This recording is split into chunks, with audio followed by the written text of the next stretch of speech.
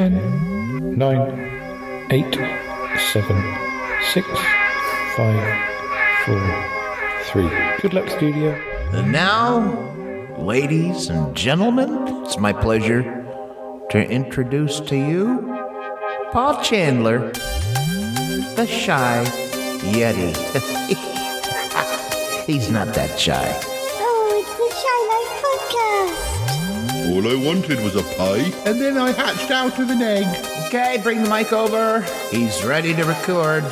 It's the quiet ones you've got to watch, you know. Is it metaphorical? Is it deep? Is it deep? Boy, he's not all that shy, is he? Right.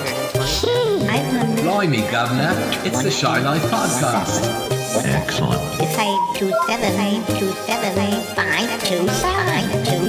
527. Hello, campers. How are you? Hello and welcome to yet another episode of the Shy Life Podcast with me, Paul the Shy Yeti. How are you doing? Oh, not doing too badly, but, the subject of this episode is, rather, controversial, partly because it involves our visit to Radio FM the other day, where I'd been invited to read some of my diary entries. They didn't need me to read any poems because there were plenty of those available, which they were able to just take from existing videos. And this is Radio FM, the radio station for insomniacs. Yes. So basically my poems and diary entries will be broadcast in the hope that they send their insomniac patients to sleep. Yeah. Yeti Uncle John was very keen on me to get involved because it involved payment and biscuits. Anyway, look, let's run the theme music. When we come back, I'll tell you a little bit more. Run that theme music. Darling, it's the Shy Life Podcast. Yes, well, it's a positive thing, Paul. The highlights, the Shy Life. You won't find a cast of characters like this everywhere. Hello, Paul. You don't want poor nuts, do you? I'll go anywhere for a potato. Delicious. This particular episode of the Shy Life is a little more abstract than usual. Go Shy Yeti. Oh, I hope he hasn't found out my secret. I think he has. If you thought that was bad, just listen to this.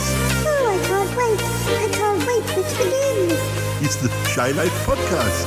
Sorry, did we sidetrack?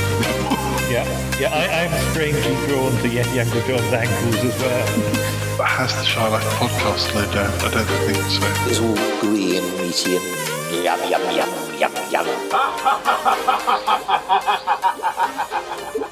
Hello, Paul. It's me, Martin. Hello, Martin. How are you? Oh, I'm all right. I hear you've been out and about. I have been out and about with Cromitty and Yeti Uncle John down at the radio station. Oh, what, Radio Way? No, not Radio Way, not this time. Radio FM. Oh, yes. Sorry, yes, I've heard about that. Oh, dear. So, how was it? It was, a little bit soul-destroying, but I think we've sort of resolved something. Well, I don't want to say too much because the listeners don't know the whole business. No, well, I'm glad things have been resolved. Yeah. How's Tallulah? How's life at the music school? Oh, it's good, Paul, yes. Been doing a lot of helping out. It's good to be useful. Yeah, I'm glad. It must really help with the bonding experience as well. Oh, yeah, definitely, yeah. Yeah, we're getting to know each other really well. And, we actually like each other. Well, of course you do. You and Tallulah are both nice individuals, separately. And I know sometimes people don't get on with people for weird reasons, but, if I had to bet on it, I'd have said that you two would get on. Yeah, we actually have things in common. But anyway, you don't want to know about that right now. Well, we can talk about it another time.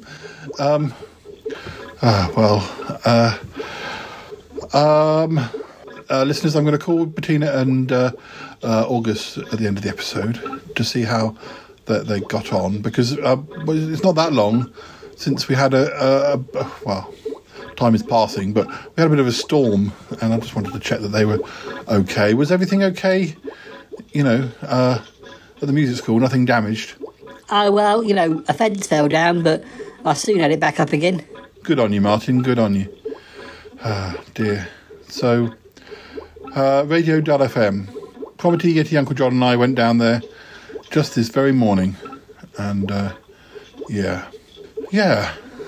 so I was to read some of my diary entries, and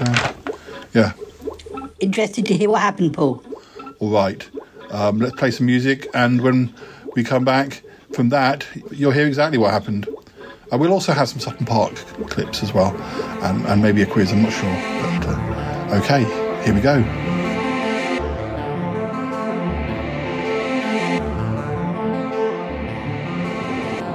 It's over here, Paul. Oh, thank you, Yeti Uncle John. Gosh, it's smaller. It's a smaller building than I imagined. It's almost like a shed. Oh, yes, it is a bit like a shed, although it has a nice sign outside it. Oh, yeah, it's all very well. It's, much bigger on the inside than the outside. Oh, I'm sure it is. These things always are. Oh, yes, that's true. Oh, well, because you've been here before, haven't you, Yeti Uncle John? Yes, I did come here to have some, initial conversations with the team. There's quite a big team. How many people work for Radio.fm? Well, to be honest, just the one, really. His name's Mac. He does have some help, but Mac's the main man. Is he now? Okay. Shall we go in? Yeah, I suppose we ought to, yeah. You got your diary with you, don't lose it. No, I won't lose it. Dear, oh dear. Well, come on, Paul. I'll look after you. You need to be treated like the star you are. I don't think I'm a star. I'm just coming to read some of my diary entries. I'm still in two minds, Oh, don't be silly, Paul. You want these biscuits just as much as I do. Yes, but it's not very good for my my self-confidence, is it? To have my diary entries being broadcast to make people fall asleep. It's quite upsetting. No nonsense, Paul. It's all good press, all good exposure. But it's not if they've fallen asleep, is it? Oh dear, I know what you mean, Paul.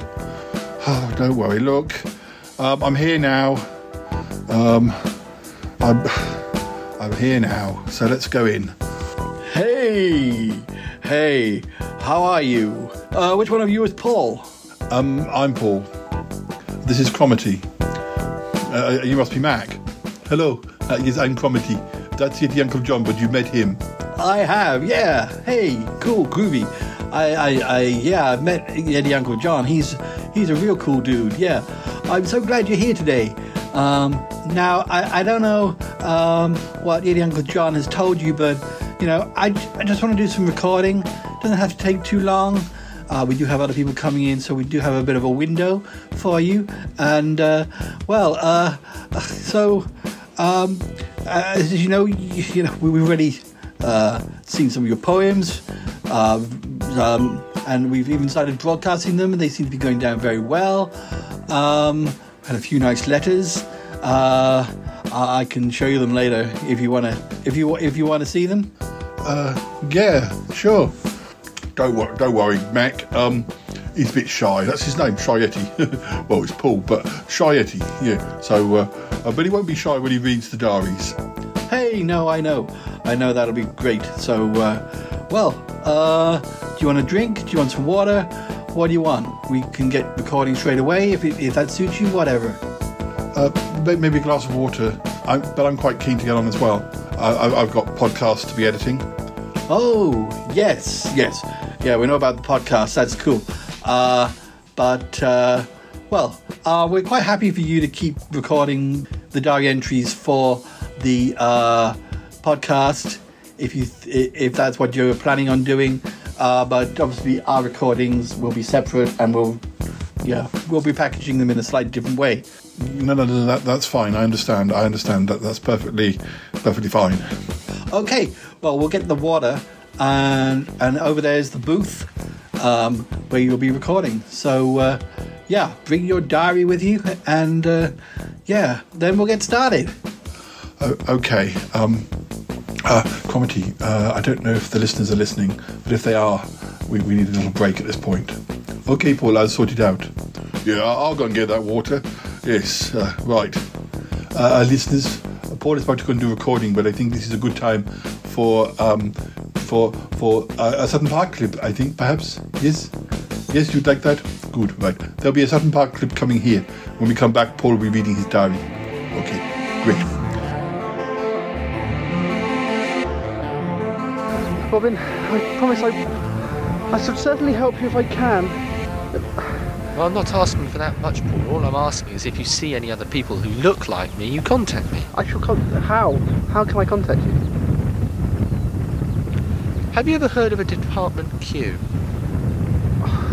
Is that anything to do with the government? Let's say it is. Oh. You'll find it actually in the Yellow Pages. It's part of Cartwright's, I think, certified architects. They've got a London address. I think it's Belgrave Square. Ring them. Say Department Q, my name, and if you can tell them also where you saw the alternative me. Right. Just the government are a bit dodgy, Robin.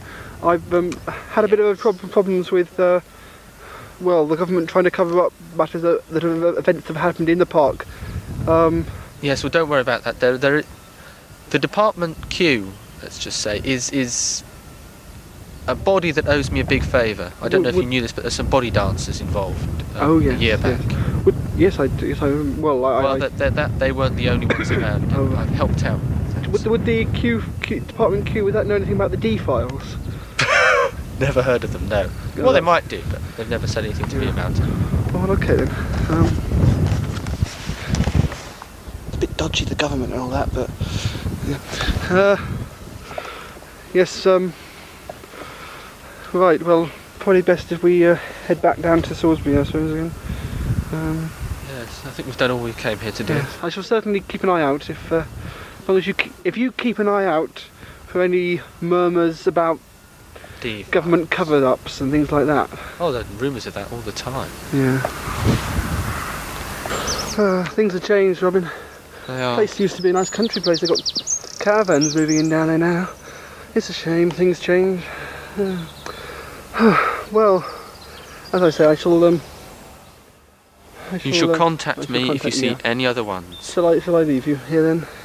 Let's go to place in any. And remember, Department Q. Just a minute. I thought I saw somebody.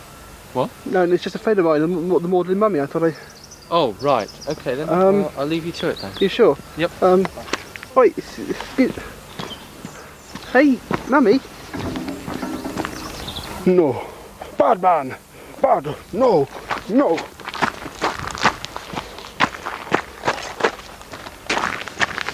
Hey. Why? Where's he gone?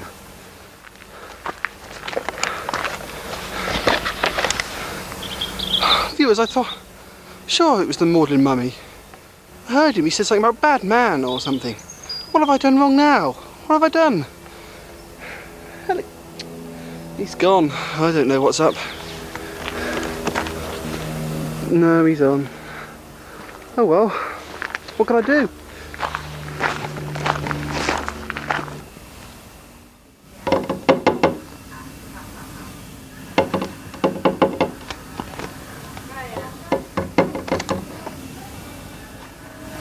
Ignorant child.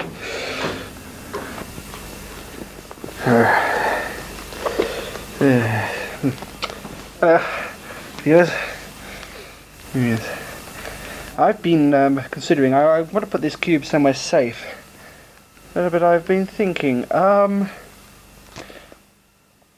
sure. I've just been feeling rather uneasy since I've been around here.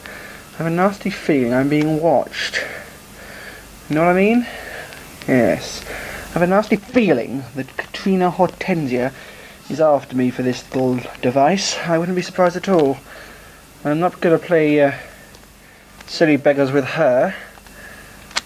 If I don't do something about her, things will get nasty. I've come up with a little foolproof plan. Hopefully foolproof anyway. Tomorrow, I'm going to take the voodoo cube with me.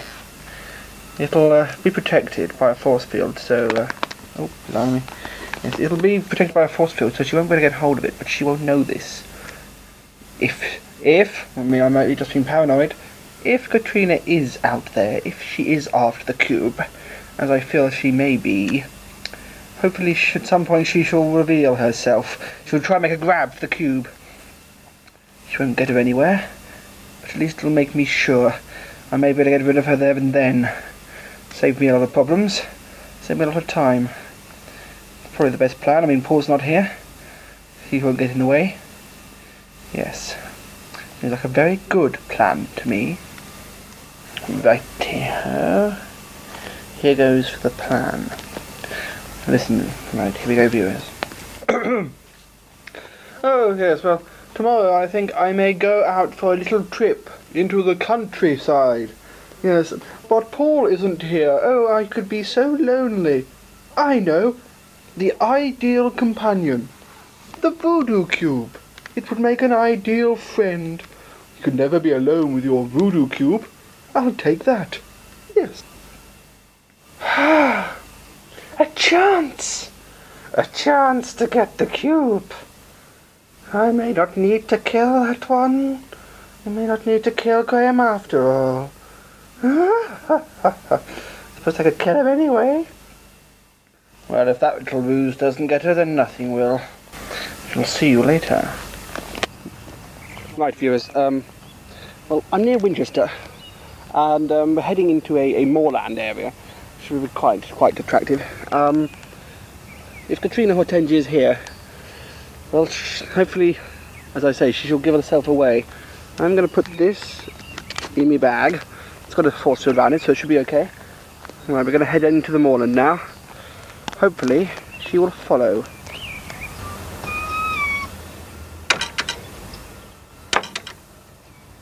No sign of her at the moment. I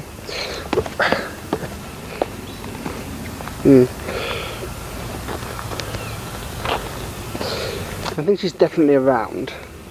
Hoping to set a trap for her viewers. I shall, when I'm certain she's following, I shall leave a trap. I shall leave my bag on the pathway and see if she comes for it. See if she senses the voodoo cube is in there. I want to catch her. Destroy her permanently this time, if possible. Hasn't been easy in the past, but I'm sure she's around. I'm absolutely certain of that. I've got to be careful there. She's not a stupid woman. I've got to be very careful. I must be careful. This may be a trick. He has the voodoo cube with him, but she's not going to just give it to me. I must be careful. Careful, this is not a trap. I'm waiting. I sense I am being followed. Yes. My plan is building. I must wipe her out once and for all. If she finds the voodoo cube, if she gets hold of it, she can wreak havoc and destruction. I must stop that. I must put her to death. For good this time. She must die for good. Oh. It's quite strange. I had another one of those flashbacks of mine. The water, it probably... I thought I saw a gun by the water. But no, it's ludicrous. I'm not... Kevin is alright. As for Katrina, things aren't so lucky. She's nearby, I can sense it. Very nearby. She's just not picking up. She's suspicious, basically. She suspects a trap.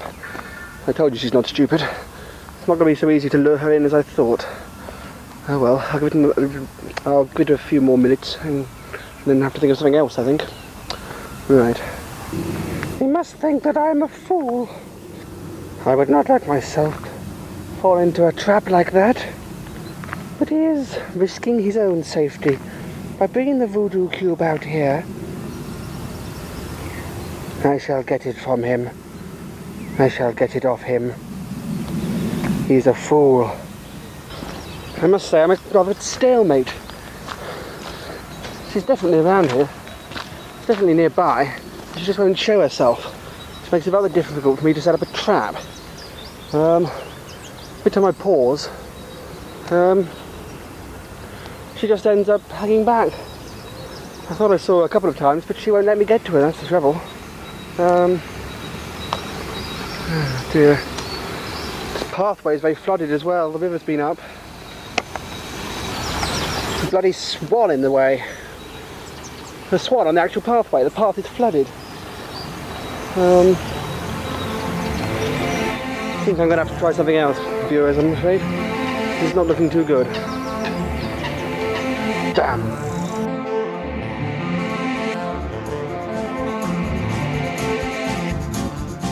The next entry is Thursday, January the 25th, 1990. For some reason, the tips of the pages are burned. I don't know what I was doing with a match. Anyway, well, actually, I do, because there seems to be for some reason there seems to be candle wax on these pages. There's candle wax, like white candle wax on the Thursday entry, and coloured candle wax like red and blue candle wax on the other. Goodness knows, unless I refer to it in the diary, I'm not sure. Anyway, let's get started. This was written at 9:35 p.m. on the Thursday, the 25th of January, 1990. Oh, yes. Ha! You see, I do refer to it. There we are, just to prove the situation I'm in. Writing this by candlelight. We have a power cut, you see. School was fun. We had gale force winds, tiles off, trees down, a hole in the cathedral roof, off with the best bit of the dining room. Off with the best... Oh, I see. Hole in the cathedral roof, off with the best bit of the dining room. I'm not sure what that means. We were let off school at about 1 o'clock. No, 2 o'clock. Due to the damage. No games. I probably would have been off anyway. I went to Harry's and tried to get a lift home. Thanks to bad phone lines, I finally got a message that some trees were fallen, roads blocked, etc. Of course, in 2022, we had storms, well, a little bit later in February, but yeah, much the same. I can't read that bit because of the wax. I don't know if I went somewhere, but there was no sign of Dad. But along came my saviour. I think it's somebody. I think the name relates to somebody who lived in the village at the time, and they picked me up. The road was covered with debris, and we found the only way home through the park. Things everywhere. Well, the man I'm thinking of had access to Longford Park. He worked there, so maybe we cut through there. We used to be able to cycle through there as well because we had passes. A bus was overturned. I got home and Graham and Mum were back. There weren't enough beds for Graham at the hospital. I had one letter, no parcel from Heather though. I did my paper round and it got dark. The telly was off, phones too. I managed to contact Dan and Harry over the outside phone. I can't video Monty Python for Danny due to the power cut, although the telly came on over the portable. Well, that's different, I think. We played cards and had a barbecue. That's not right. And neither do I think it would be Bath, because we wouldn't have the hot water. And it was too dark to do my homework. That's good. Now the next entry was written in red biro. It's a little bit faint, so I'll do my best. It was written at 8:50 on Friday, January the 26th. Couldn't make it to the above meeting. but unfortunately had to go to school. Although a little later, I did my paper round and got a letter from Nick T, but no Avengers video from Heather, or the stuff that Andy had promised. The power is still off, and I write this by candlelight again. I've missed the majority of the soaps so far. I'm told the power not expected until at least Sunday. Storm caused a lot of damage. Every school closed in the city except ours and South Wilts, which is the girls' grammar school. I got 52% in DT. I think that must be CDT, Craft Design Technology, which wasn't bad for me. I also got off of homework, although history must be in by Monday. I read Robin's More Square One, part 23. I can't continue anymore due to the power failure. If I lose my inspiration, I'll be suing the storm. I wrote to John H, that's John, who's been on the show, Nick's friend in Devon, and I finished one to Kez in Australia and began one to David S. I'm all behind. I got home, Damien's all alone because his parents are away, and Lindsay is in Woodfalls. I don't know if that means... Damien was a boy who lived in the village, and his sister Lindsay, well, we all used to hang out at one point. I don't know if we invited them over, or we invited Damien over because he was by himself in the house with, like, no power. I don't know. I went to the doctor's to have my ear checked. Still red, but there's no pain. Idea for a doctor in Square One with neat handwriting. What? Oh right, okay. A character. I came up with a character. We went to Pizza Hut, armed with torches. Now we're going to play cards.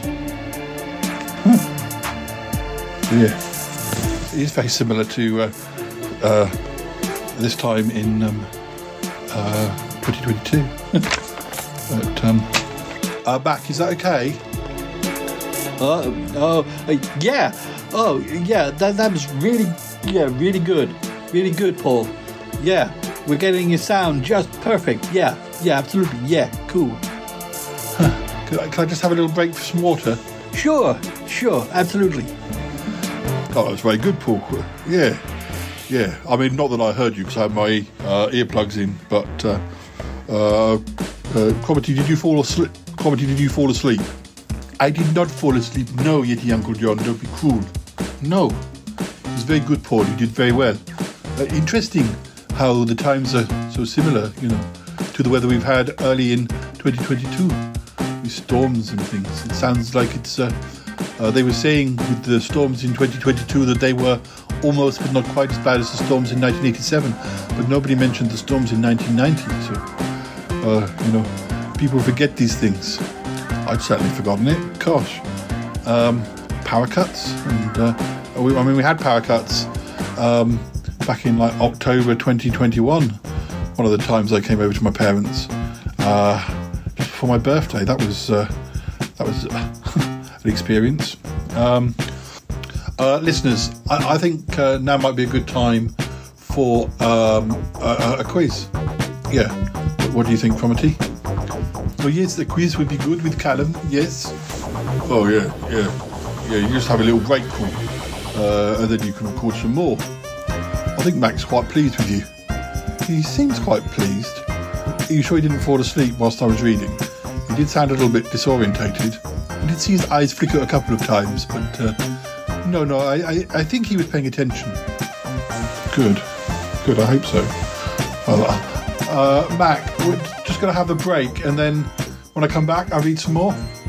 Hey, yeah, cool. Yeah, absolutely cool. Yeah, good. Hello, listeners. Cuthbert here. Time for another break before Paul reads more of his diary. Originally we were going to share with you a quiz, but instead we have been lucky enough to catch up with Wifey Joe and have a short conversation about a film that both she and Paul saw recently, but which they didn't much enjoy. Still, it's always good to hear from Wifey Joe. Please sit back and enjoy. Speak to you again soon. Kiss. Kiss. Kiss exclamation. Listeners, we've got a special guest. Haven't spoken to her for a little while, but you'll know who she is. It's Wifey Joe. Hi, Wifey Joe. Hello. Hello, everyone. Hello. How are you? I'm not too bad. I've got Adili here. We got the cam on, listeners, so Joe can see. Adili's been very well behaved. Yes, he is, and looking very relaxed and not like they're about to expel a hairball. Yeah, which is what happened when we first started talking. That's a great intro to a catch-up, wasn't it? Joe and I have been having a chatter, and we decided there's a subject we wanted to discuss. It's a film we both went to see. It's Death on the Nile. But before we get to that, I need to tell you my story of when I went to see what's it called? It's Murder on the Orient Express. That's probably the longest film I've ever seen in my life, only because I saw it in Wimbledon when it came out, and about actually, this is rather ironic considering what happened last night. About an hour in, there was a power cut, and which is what happened to me last night. There was a power cut in the middle of the night. But so when they eventually got the power back on, they kind of said, "Oh, everyone stay in their seats," and then they whizzed it back about half an hour because it just got to like the first murder or something. Oh, okay. And they whizzed it back to before, about half an hour before. I was like, I do have a memory. I mean, just, even 5 minutes would have been enough, half an hour. So, a film that was about 2 hours or more, whatever, was suddenly extended with the power cut and with and the rewind. Yeah, so, but because that was the first one with Kenneth Branagh as Poirot, but I mean, overall, I enjoyed it a lot more than I did actually kind of eventually buy it when it came out. But I certainly won't be doing that with Death on the Nile. But I think both of us agree that we didn't enjoy it. Well, I have to say, I didn't see that adaptation of Murder on the Orient Express, so I couldn't kind of compare the two. Sorry, one of my dogs was just. How do the Baskervilles now? We've got it. I know, it's just kind of an Arthur Conan Doyle motif. So yeah, sorry about that. He's just bobbed through and is downstairs, standing against the back door, barking. It's the attack of the wolf sticks. Right. Unfortunately, he's heard next door's dogs in the garden barking, and he may hopefully stop. Anyway, so I haven't seen the adaptation of the Orient Express, so I can't sort of compare the two. Yeah, no, that's fine. But so where do you want to start with this adaptation of Death on the Nile? Well, before we start, actually, are you a bit of a Puritan when it comes to Agatha Christie? How close do you like the stories, the adaptations to be in alignment with the books? Bearing in mind, obviously, you do need to adapt things for the screen and so forth. But in terms of the plot and story, and I would like it to be as close as possible. Me too. But I mean, the fact that none of it was filmed overseas, and most of it was special effect, was CGI. I mean, that was probably the case on Murder on the Orient Express, but because it was mainly a train going through a darkness, it didn't really matter so much. So no, there aren't many locations to imitate, are there? It's just a train. You're on the train. But when you're trying to sort of show traveling down the Nile, I mean, I would rather they had. The trouble is because they'd done the first one as a period piece, they needed to do this one as a period piece, but they were modernized, making things look far too rosy as far as society's reaction to characters. It's a bit like what they do with Father Brown, the TV show. Everything is very, very positive and 21st century about various issues, and as much as it would be nice that if things had been more enlightened, they weren't. So to pretend they were just muddies history, really. or they should put at the start. The way that people react to characters in this film is nothing like they would have done. Yes, bears no resemblance to how it would have real been life. back in the day. It's I just found I found it was a bit fun. I mean, even it right from the get-go, my dander was up in the sense that, you know, when Poirot was in the trenches in the First World War and bits and pieces, and Davina, who doesn't read Agatha Christie, she said, I never knew that's how he sort of started. And I said, well, actually, he was a refugee in England in the First World War, and, you know, having left the Belgian police and then was in the First World. So she thinks he was fought in the First World War as a soldier. And the whole business about, like, he had a facial scar. This is why he grew his moustache. But then in the scenes where he's playing it now, he has his moustache, but there's no sign that he's hiding a scar underneath it.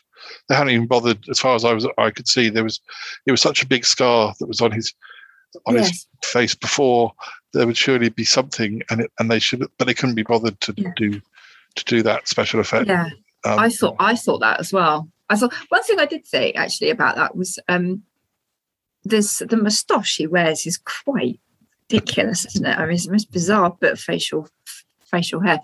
But I mean, I'm a big fan of the David Suchet adaptations of Poirot. But I was listening to, what was I listening to? Was it Mrs.?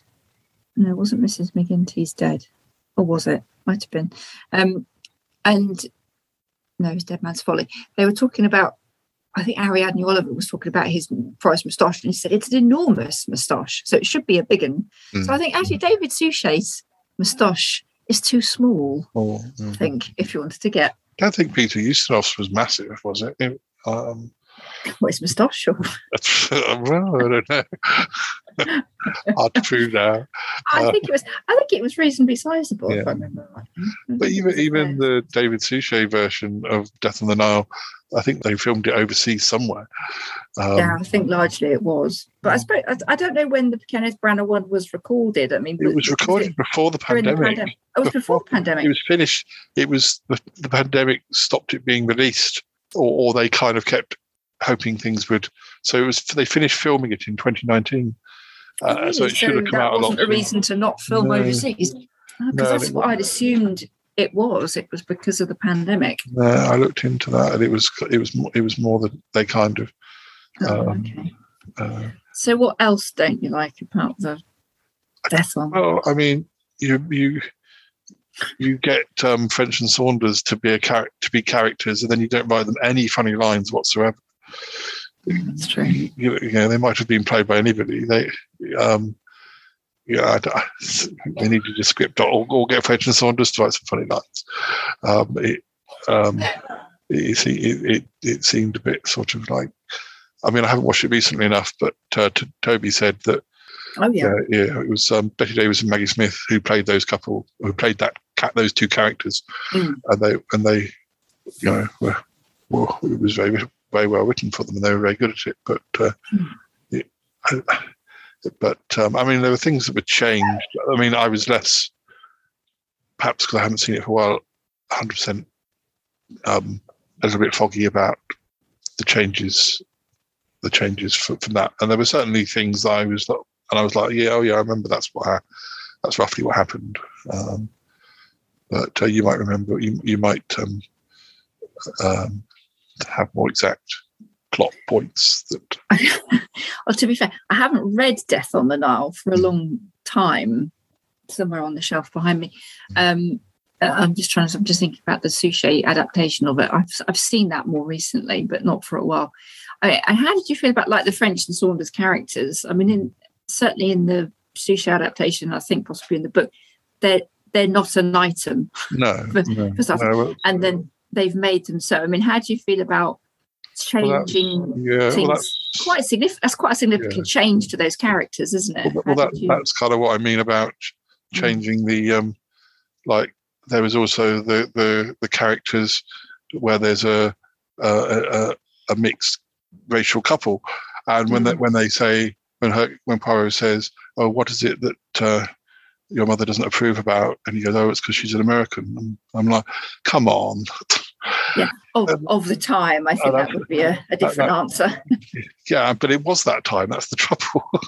Yeah, quite. As you say, it was a period piece, isn't it? I mean, even in Father Brown, they would address it. They might play it down, but they'd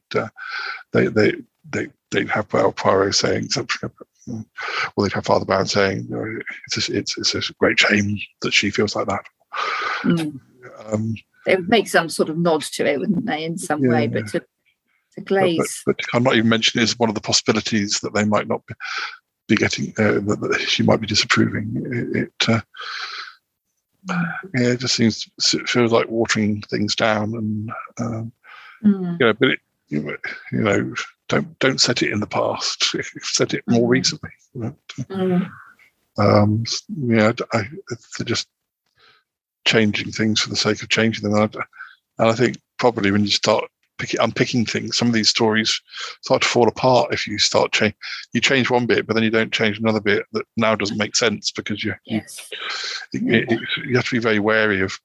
I mean, I've seen versions of like some of the M.R. James ghost stories where the people involved kind of think they have to add an extra subplot. You think it doesn't need an extra subplot. You're just putting your mark, so you can say, this is also mine. It's not just Well, don't presume to be as good as somebody like M.R. James, who's known for, and don't change it just for the sake of changing it. But I felt like that about some of the Death on the Nile things. I felt it was a bit sort of like the introduction of the club at the beginning. That sort of quite wild scene, which isn't in the book. In a way, it just felt like change for the sake of change. I don't know. Maybe I'm just being a bit old-fashioned and Puritan. But I don't know. If it improved it, or if it was covering up something that was, or maybe they thought that maybe that's what they thought they were doing. But well, I think he felt he was improving it because obviously writing at the time, when Agatha Christie was writing around a time, we don't have race issues and things back then. She didn't have. I don't think she had many or whatever people of colour in her stories, or if they are, they're in a sort of a role like when they're serving on the boat on the Death on the Nile or something like that. They're in that kind of a position. So, but I think they were kind of updating it in that sense. But I don't know that it works, like you were saying. I don't know that it works for that time, because that's if somebody's prejudiced, or somebody is like to be prejudiced by that change, then just say it. I mean, that could give them a reason but that could add to their reason that you think they may have been responsible for a murder or something. That doesn't necessarily, they're not all supposed to be perfect, and you're setting it when you're setting it. So yes, I thought it was a huge anticlimax overall. Yeah, it felt worse. It felt like it was a bad TV adaptation. It didn't feel like a big budget movie. I mean, for the amount of money that they must have thrown at it, I didn't rate it at all. And the stuff with the temple where it's all CGI. It's, you think back to the Eastern version where they did film at a temple, and maybe you can't film at those sorts of temples now, but I'm sure you could film it at a temple somewhere. Yes, or something. Or similar. You don't need to necessarily see the whole thing, do you, to make it? You could film it somewhere. Go to the Acropolis. Similar. Go to the Acropolis. How many things are actually filmed in the location they're supposed to be in? They're not, are they? Lots of them are filmed elsewhere and made to look like wherever. But it's not one I should be watching again. No, definitely not. I won't be buying that. I did quite like Kenneth Branagh's Poirot to a certain extent in the first one, but definitely. How many marks out of 10? Cool. The costumes were nice. I don't know. I had about 3. I guess I wouldn't even call it average. I don't personally. I wouldn't. I suppose it depends what you like. I suppose if you're not an Agatha, I mean, Davina liked it because she's not an Agatha Christie fan, and for me, it was admittedly, as I say, I haven't read the book for a long time, but it just seemed very removed and unrealistic in places. I just thought this doesn't. But she's just viewing it on its own as a standalone thing. So for her, it was fine because she had nothing to compare it to. Yeah. You know, so the sort of the big finale for me was a bit flat, really. Whereas for her, she really enjoyed it. Oh, and it's also the problem of trying to flesh out sort of the romance side, or sometimes they do that in horror films where, oh no, we want to look at Freddy Krueger, but we want to look at what made him so nasty, or let's look at Michael Myers and see what caused it, and spend half an hour explaining how. No, if you're watching a Halloween movie, you just want to see him chasing somebody with a knife. So we don't want to know about all you want. Yeah, I don't.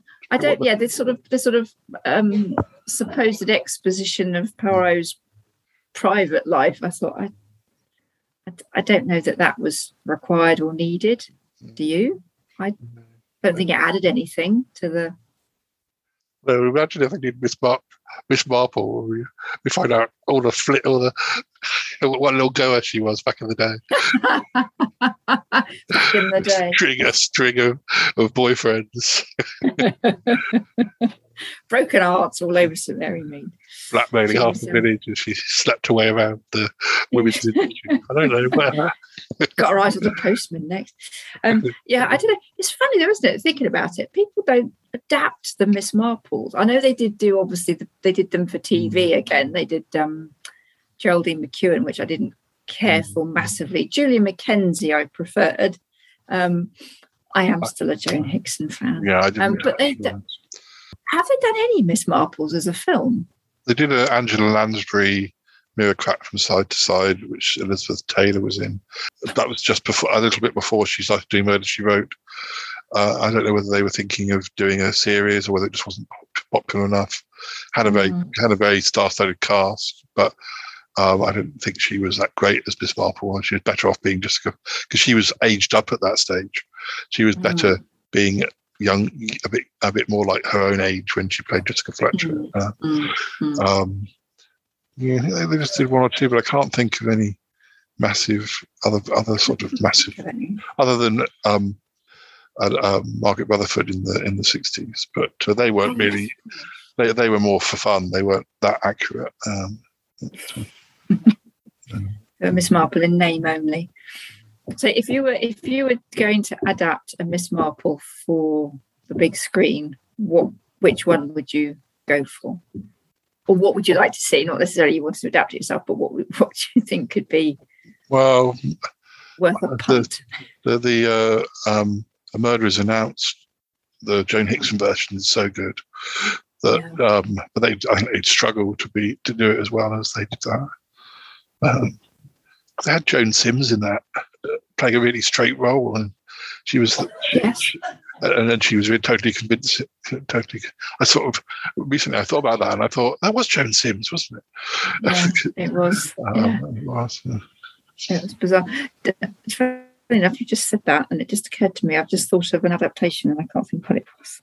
Was it a Caribbean Mystery? Has that been done as a film? I think that was done with, again. I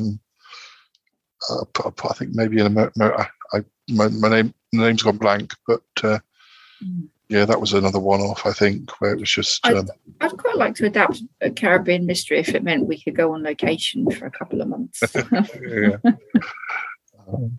That'd be quite nice. Wait a few years, and you can play Miss Marple, and then I'll play her mate, her friend. I had my eyes on playing Mr. Raphael, but make it. Or I could have a go at playing it as Mr. Raphael. I could just make it as, or something like that. I thought I've got the wheelchair. It's fine. Save on props. It would be fine. Yeah. I don't remember, and I don't remember that one so well. So it's probably a good one to do another version. Well, thank you for helping me. I'm glad you felt the same. We were just talking, listeners, about "Oh, have we been to the cinema?"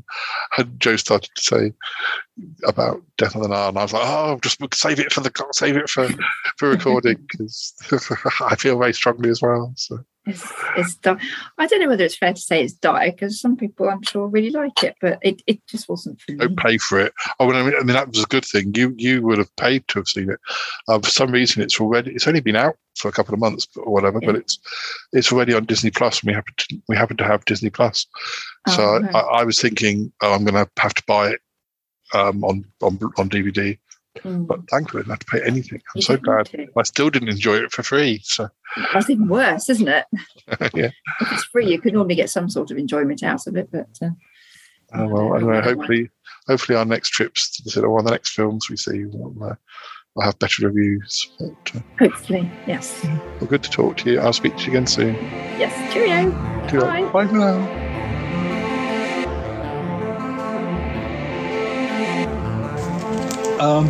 Okay, I'm going to read Saturday 27th of January 1990. Now, thankfully, it's the last entry I can see written in red pen for a bit. It's quite hard to read. Hello, this paper is pitted with wax, and I don't know how the elephant. I'll make it to the end of this page. The best news of all: no need to singe the papers or drop wax, even though tomorrow's page is slightly speckled, and because the power returned just before tea today. Still off. That was still off quite a long time, longer than it was in October. Back to the day job, I think I say. I can't quite read it because of wax being on the page. I did my paper round and collected the money, ending up with a tip of sympathy for my all-weather paper round trip. On returning home, there was still no parcel from Heather or even Andy. Sigh, sob. I can't read the next thing. It's something about somebody being in a something mood, and I can't read that. This red pen doesn't help. I played with Graham before and after lunch. A game of spaceships and other things. It was quite fun, and I also won blackjack, a card game, quite good. Dad hates it. I heard from Paul C, mail-wise, and John H, rang about videos. I decided to make a list. I guess it's maybe a list of what videos I have. Something about school. I have Anna and Kez's letters ready to post. Never got around to it today. We went to Pizza Hut again. Ate too much. I guess that's because of the power cut earlier in the day. I went to the same place twice. Came back, rang Jeanette about Land of the Giants in case of power failure, and then Andrew R rang. He's trying to shock Andrew D. Oh dear. Began history project, something about square one, going to bed with a bottle now. I don't think that's an exciting bottle. I think that's probably a hot water bottle. Next we have, that was written at 10:45. The next day, Sunday, January 28th, 1990, 10 o'clock. Maybe give it a few things of interest happened today. No more Mr. Nice Guy for me. Paper round, usual weekend. Got to Mr. 50th anniversary Big Mouth Hard Man. Yes, Mr. Kelly. Yeah, he was a bit of a big mouth and a bit of a bully. You can almost guess what's coming next. So I arrive, I'm wearing my Walkman and I deliver the paper, and the following conversation takes place. Mr. Kelly, the whole village is sick and tired of me. Thank you, good day. I walk off, he shouts. I complain of earache and headphones. I deliver to the rest of Chapel Lane. He is waiting outside the Trowbridge's house with hands clenched. He rants and rages as I hand over papers to the above. He makes a complete fool of himself right in front of Mrs. Trowbridge. I say, are you threatening me? The reply is positive. I say something about police and sexual assault, and he calls me a big girl. Me, I'm not wearing a dress. and I laugh at him. "What's your name?" "Jane," I say. "I thought so," says Mr. Kelly. "What a bastard." I thought that, but did not say it. I feel a little like Nigel after he became... that Nigel is the character in my book. After he became more strong. Mr. Hayne was supportive, as was everyone else. Mr. Hayden was my boss at the paper, at the newspaper agency. Considering he was talking, and I was like, was I 16 at this stage? Trying to threaten to beat me up because his paper's a little bit late. Considering we had storms and it was the winter, and I know I wasn't the best paper boy, but he could go and buy one himself if he wants it at some awful hour of the morning. And also, the Sunday papers are absolutely enormous. You couldn't just carry the whole, bag in one go. You had to keep going backwards and forwards. It wasn't fun work. Apparently Mr. Haynes said he might be giving up the business because of people like him. I think he did, but I think he passed it on to somebody else. Because the village still gets newspapers delivered all these years later. I did my homework on the computer, finished the history, and Dad went up to Birmingham concerning the Spanish villa problem. My parents were buying a Spanish villa and it all fell through, so I don't know if that happened.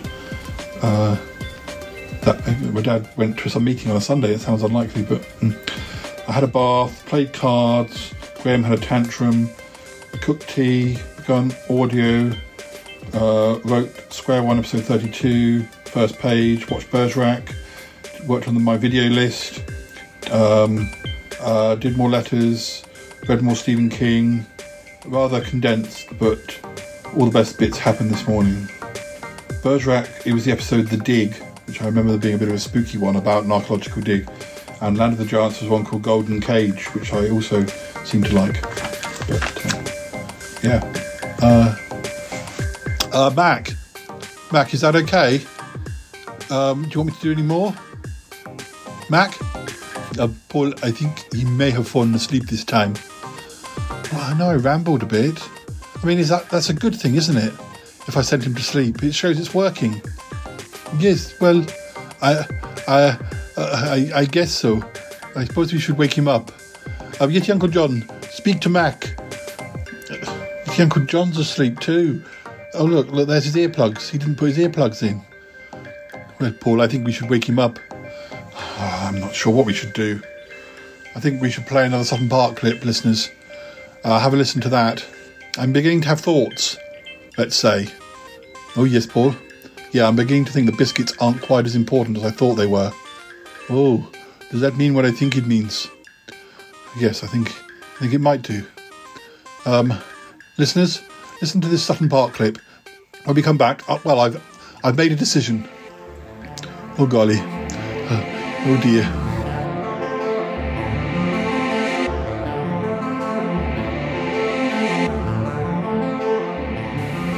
Well, viewers, I'm elsewhere at the moment, and Petersfield, yes. Still got the voodoo cube with me. It's about time I set up a new trap. Definitely get the feeling that Katrina's nearby. She's followed me here. I've got to do something. This cat and mouse business it's not going to work. Well, viewers, the cube is primed and ready for use. Taking a risk here, and I don't think I'm not sure it'll pay off. Leave my bag here. Hopefully she'll come down that pathway, and I shall be able to use the cube on her as she's sorting through the bag. I have a nasty feeling this isn't going to work, but she may just be stupid enough. She may just fall for it. Right, I shall go over there. Gotta be careful, be quiet. What now? Horner's bag. He's left it by a tree.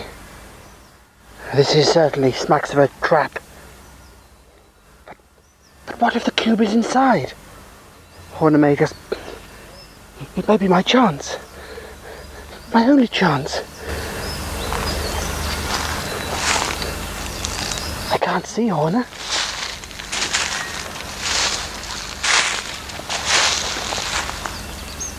I try for the bag?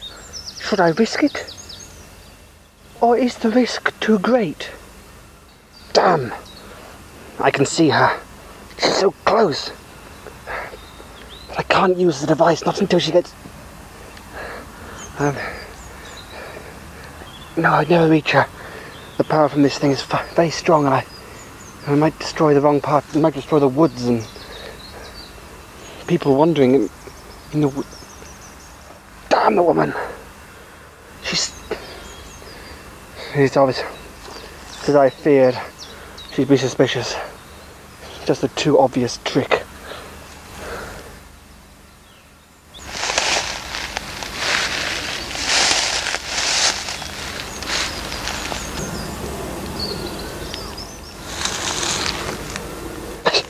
He's there! Oh no. I see him. It is a trap.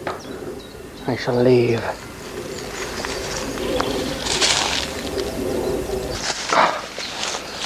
Oh. Damn the woman. Infernal woman. I gave myself away. She's out of range now. But I won't give up. I won't give up. At least I know she's after it. I've got her interested anyway. If I can just get her that bit closer, I can get rid of her, get rid of my main opposition. As far as I know, she's the only one who's actually after the cube. She's the only... Yes. I think she's the only one who's really after it. No, she's gone. Damn.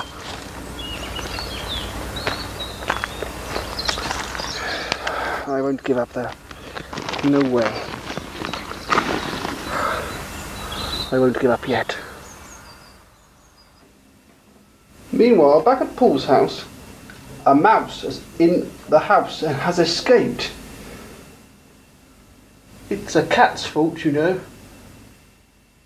The mouse is eating the carpet. But little does it know that the window is open. If only it could get to the window, it could escape to freedom. If it stays here much longer, it could get eaten by a big cat. Oh dear. That won't be very nice, will it, viewers? Run, mouse, run! The cat is after the mouse. What is this, bloody kids' TV? Come on, let's go on with Sutton Park.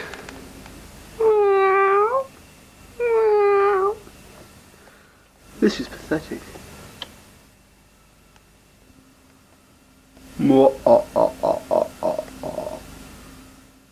Who will help the mouse? Is its days numbered? Quite probably. What will become of the mouse?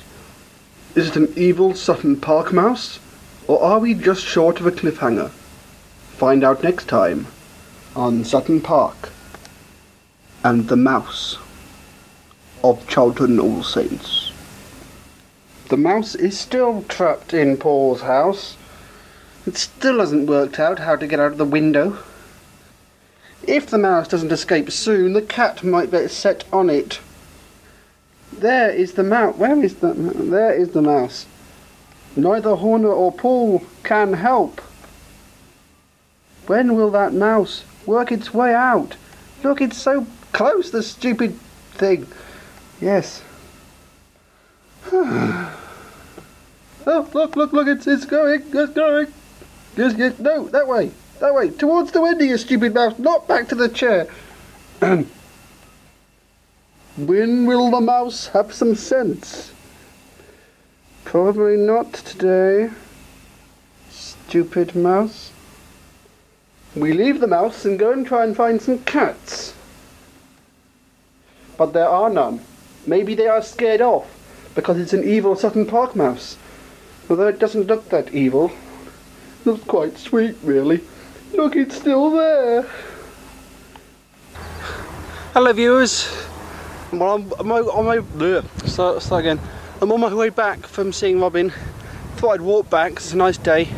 As you saw, it's still nice now. Yeah, I'm just walking back via the fields. Still quite a lot. I've still got quite a long way to go yet, so better make a move, alright? Better get back. Alright, you coming? My feet, don't worry, just my feet. Hiya viewers. It's going to be quite a long walk back. I've decided to take a detour, but now the evening is getting lighter and everything, there's no real reason to rush back. I think there's an old railway line up here actually. It's old, and it used to be a railway line. I was meant to go up there, but I haven't been there for years. Thought I'd deviate via that way. So, you can join me if you will. It's just up here.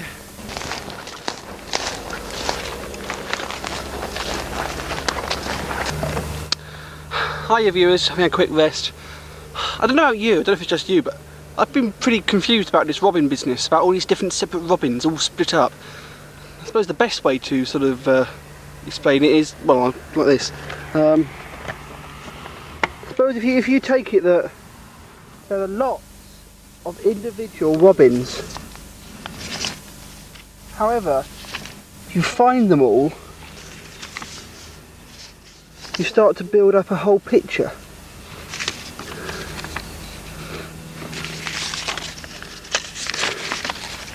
All the robins together don't make up one robin.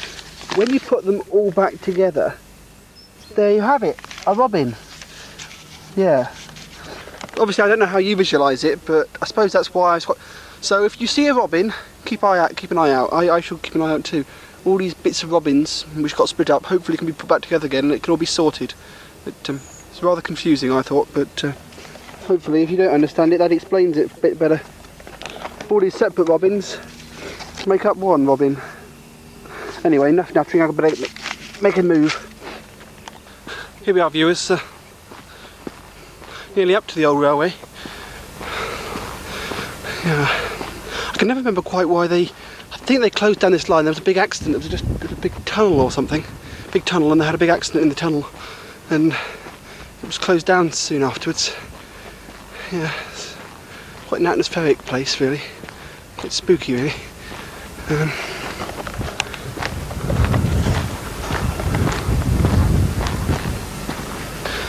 Here it is viewers. Just down here. The tunnel they blocked up. I'm feeling quite faint all of a sudden. Look, the tunnel. Paul, are you sure about this? Yes, I am. I don't need to do this, do I? Well, Paul, I did say as much. I don't need to do it. It's not good for my self-respect. I can't believe I let Yeti Uncle John drag me out here. Look, whether you like my diary entries or you don't, they shouldn't be used to send people to sleep. That's not what they're there for. I'm sure some of the listeners on the podcast have heard these and maybe have felt a little bit drowsy, but that's all very well. But it's a whole different ballgame, actually promoting it on a channel for insomniacs. I don't want to do it. I haven't signed anything, and I don't care about biscuits. In fact, recently I find biscuits far too sweet, and I don't like them at all. It's not good for my weight anyway. Well, Paul, what should you do? Is he still asleep, that Mac? He does look asleep, yes. Is Uncle John's still asleep? Yes, I think so. Well, is that the delete button there? That big red button? Well, it does say delete underneath. Right then, I'm going to press that button. I'm going to delete the recordings. Are you sure, Paul? Yes, I'm going to delete all those recordings. I'm not going to have anything more to do with radio.fm. It makes me wonder. Radio.fm, it could easily be a subsection of, Control Incorporated. Well, it had sort of crossed my mind, but I thought, no, I'm not even sure. I'm not sure it is, Paul, but I know. You're probably right, but yeah, I'm going to press that delete button. Wipe all those recordings. I'm going to do it now. There, deleted. Right. Are you ready to go? Oh, yes, Paul. Gosh, you actually did it. I did do it. And I'll send an email and I'll explain. I don't want anything more to do with Radio.fm. If they can't even stay awake whilst I'm recording, then I have nothing more to do with them. Come on, let's go. Oh, Paul, what about Yeti Uncle John? He can come home when he wakes up. Yeah, right. Come on, let's go. I'm coming.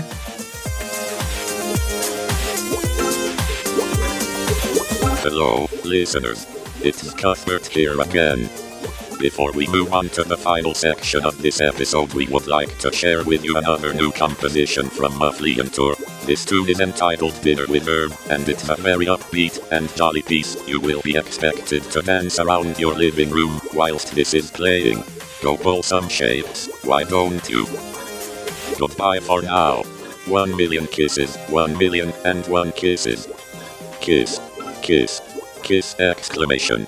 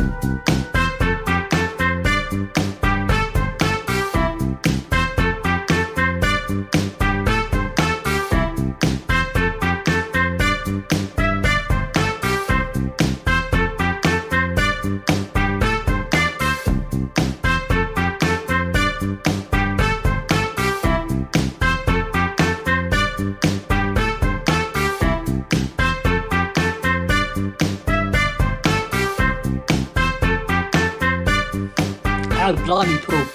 Well, I'm glad you did that, because the whole thing, it kind of stunk as far as I was concerned. I didn't like the way that, you were being made to feel.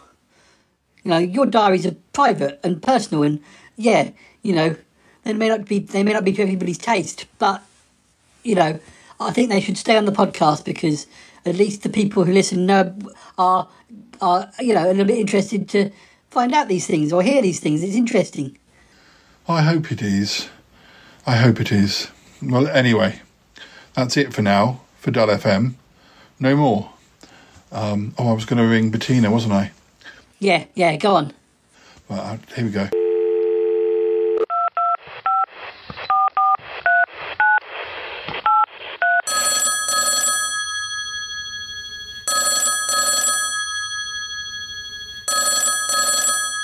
Hello, Bettina Dupre, how can I help?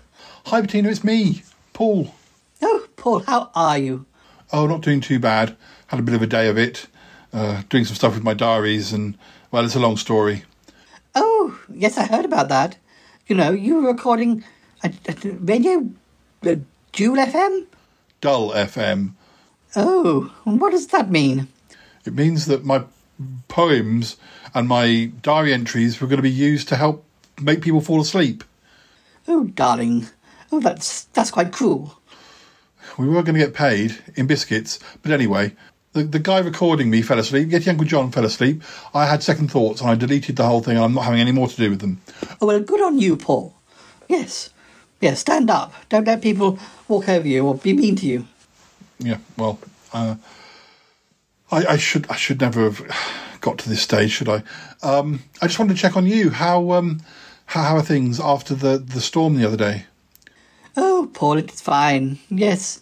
Well, the thing is, any damage to the exterior gets covered by the people that we allow to, have the tourists around. So, yes, and there was no problems inside the house. But thank you for asking, though. Oh, my pleasure. Did August get any painting ideas from the storm?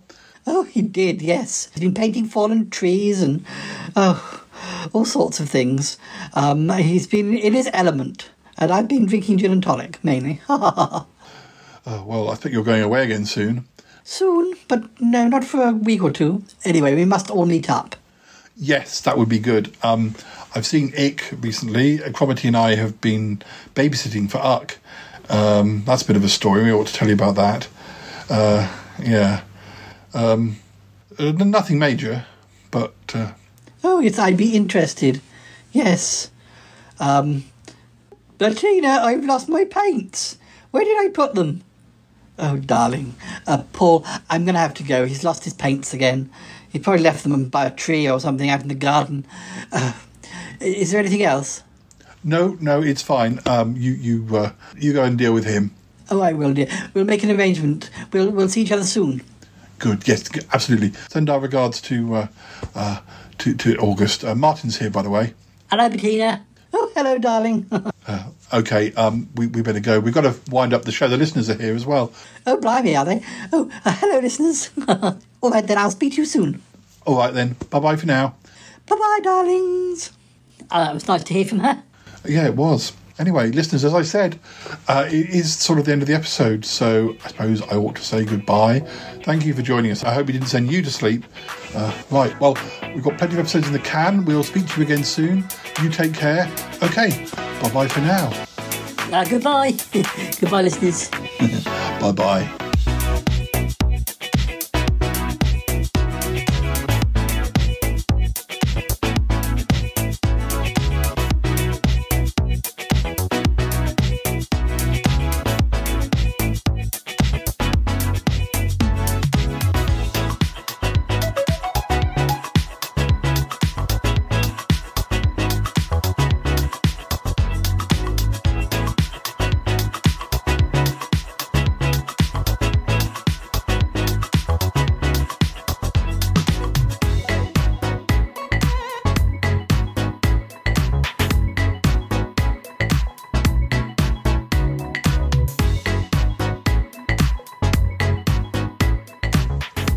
I can't believe what you did.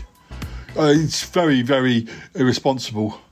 You didn't just delete your stuff, you deleted loads of stuff. Well, I apologise for that, but if Matt couldn't even keep his eyes open whilst I was recording, I mean, I could have gone on for months and he wouldn't have known. Yeti Uncle John, Paul does not want anything more to do with Radio FM. It is not good for his mental health. That's right, it's not good for my mental health. These diaries are my personal... they're my life. They shouldn't be there for people to laugh at. Oh, but what about these biscuits? I was so looking forward to them.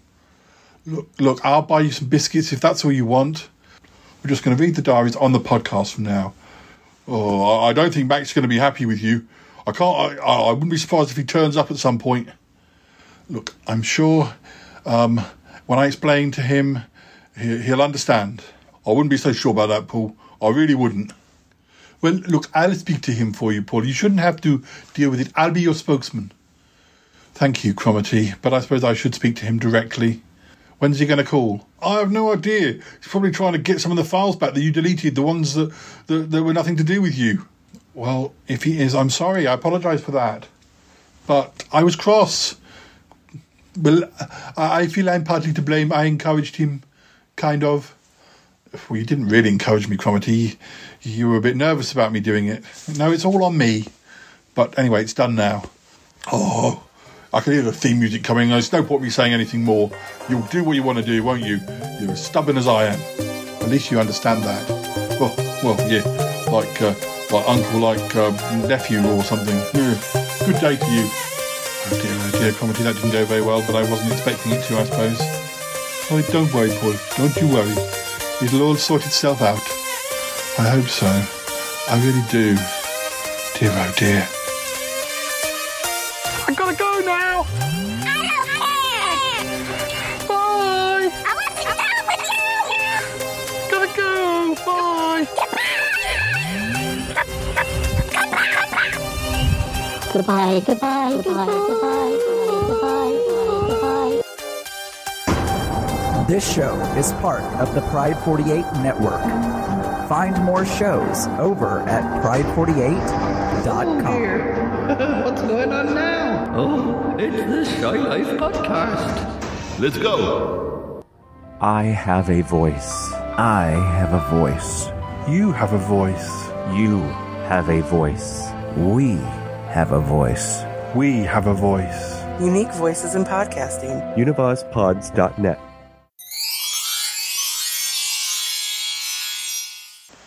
Well, listeners, there's been no call from Mac. Maybe there won't be. Or maybe he feels he's best off without me. So I'm going to read a couple of last entries of the diary before the end of the episode. So we're on to Monday the 29th of January 1990. I nearly had to singe another page today. The power went off at about 9 o'clock for about 10 minutes, but it couldn't last. A partnership crafted in grief from the very beginning. What am I going on about? Sob, I say. The poet in me. Little did I know. I wasn't writing poems in 1990. The newspaper delivery went fine. No, so we meet again, Buster. Confrontations with Kellyface. School was a drag. I burnt my finger in modular science and got a C/D for my exam.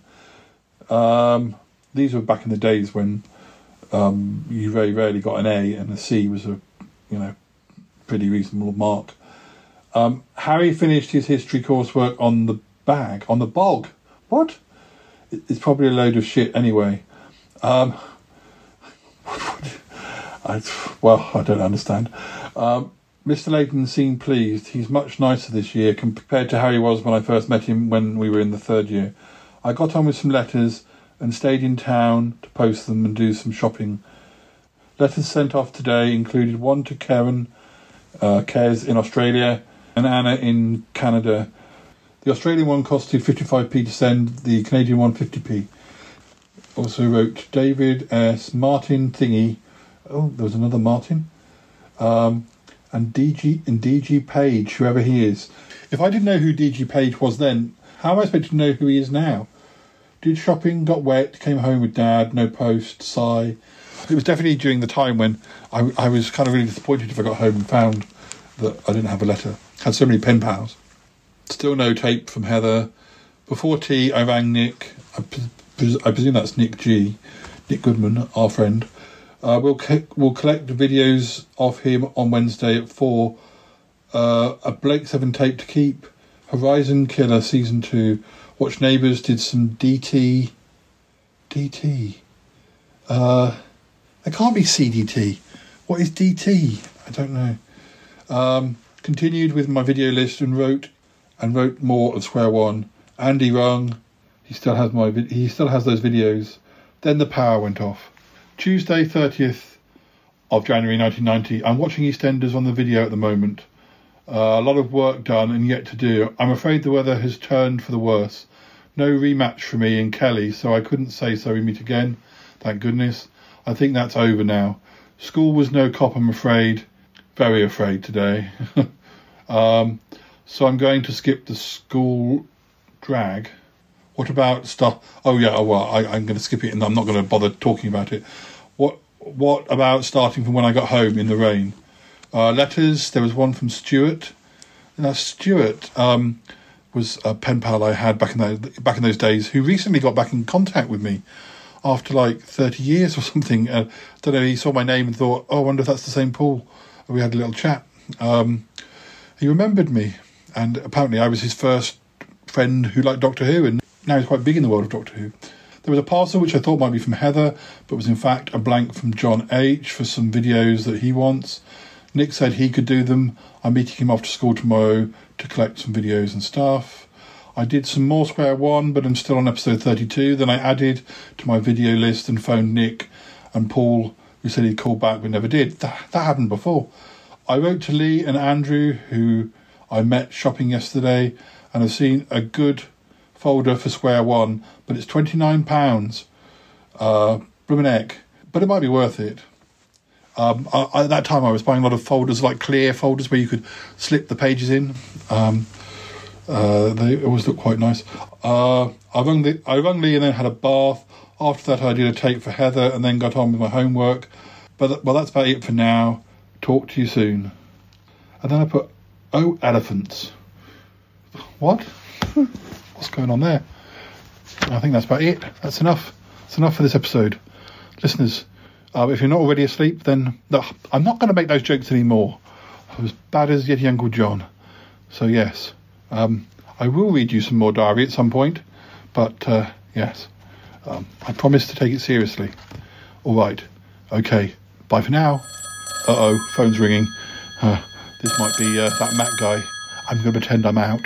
Okay, bye for now. Bye.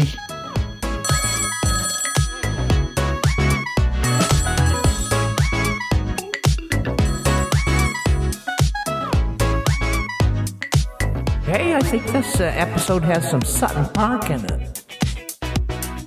Oh, dear. Hello. Hello. You said, oh dear, that's a good way to start a chat, isn't it? Oh dear, what's the matter? Just made the noise that suggests he's going to be sick. Verbal alert. Oh, Can't do anything about it. Can't do anything about it. He just has to do it. Oh dear. How is he? Oh, well, he's fine. It's just... furballing. Gets a lot of furballs. Oh, bless. How old is he now? 18 in October. That's quite old, even for a cat, isn't it? Yeah. I don't think my parents have had many that have lasted to that long. It's your exceptional love, care, and devotion to your feline. Yeah. Just give good cuddles these days. Comes and watches TV. And it looks like he's watching as well. His eyes are even moving around when people are moving around. Bless. Has he been enjoying Sons and Daughters with you? Yeah, of course.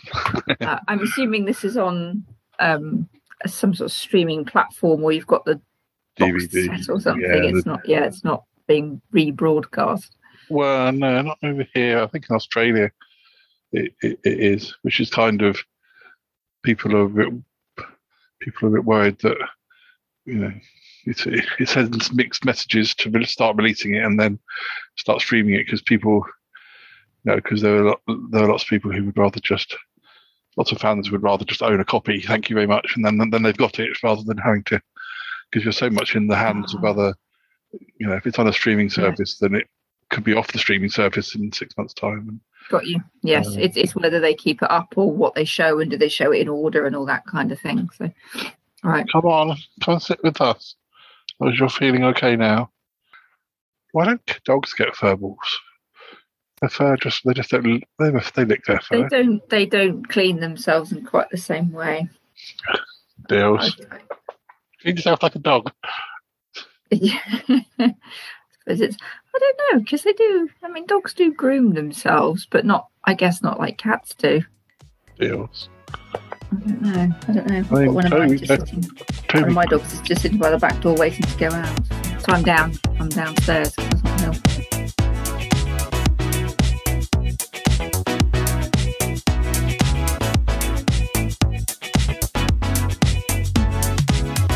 Oh, kitty, kitty, dearie. Purr, purr, kitty, kitty, kitty. Oh, I love Dee Dee. 527.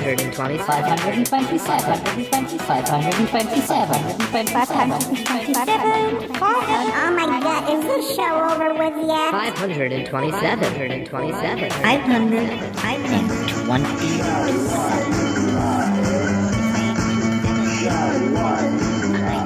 I'm flabbergasted. Flabbergasted.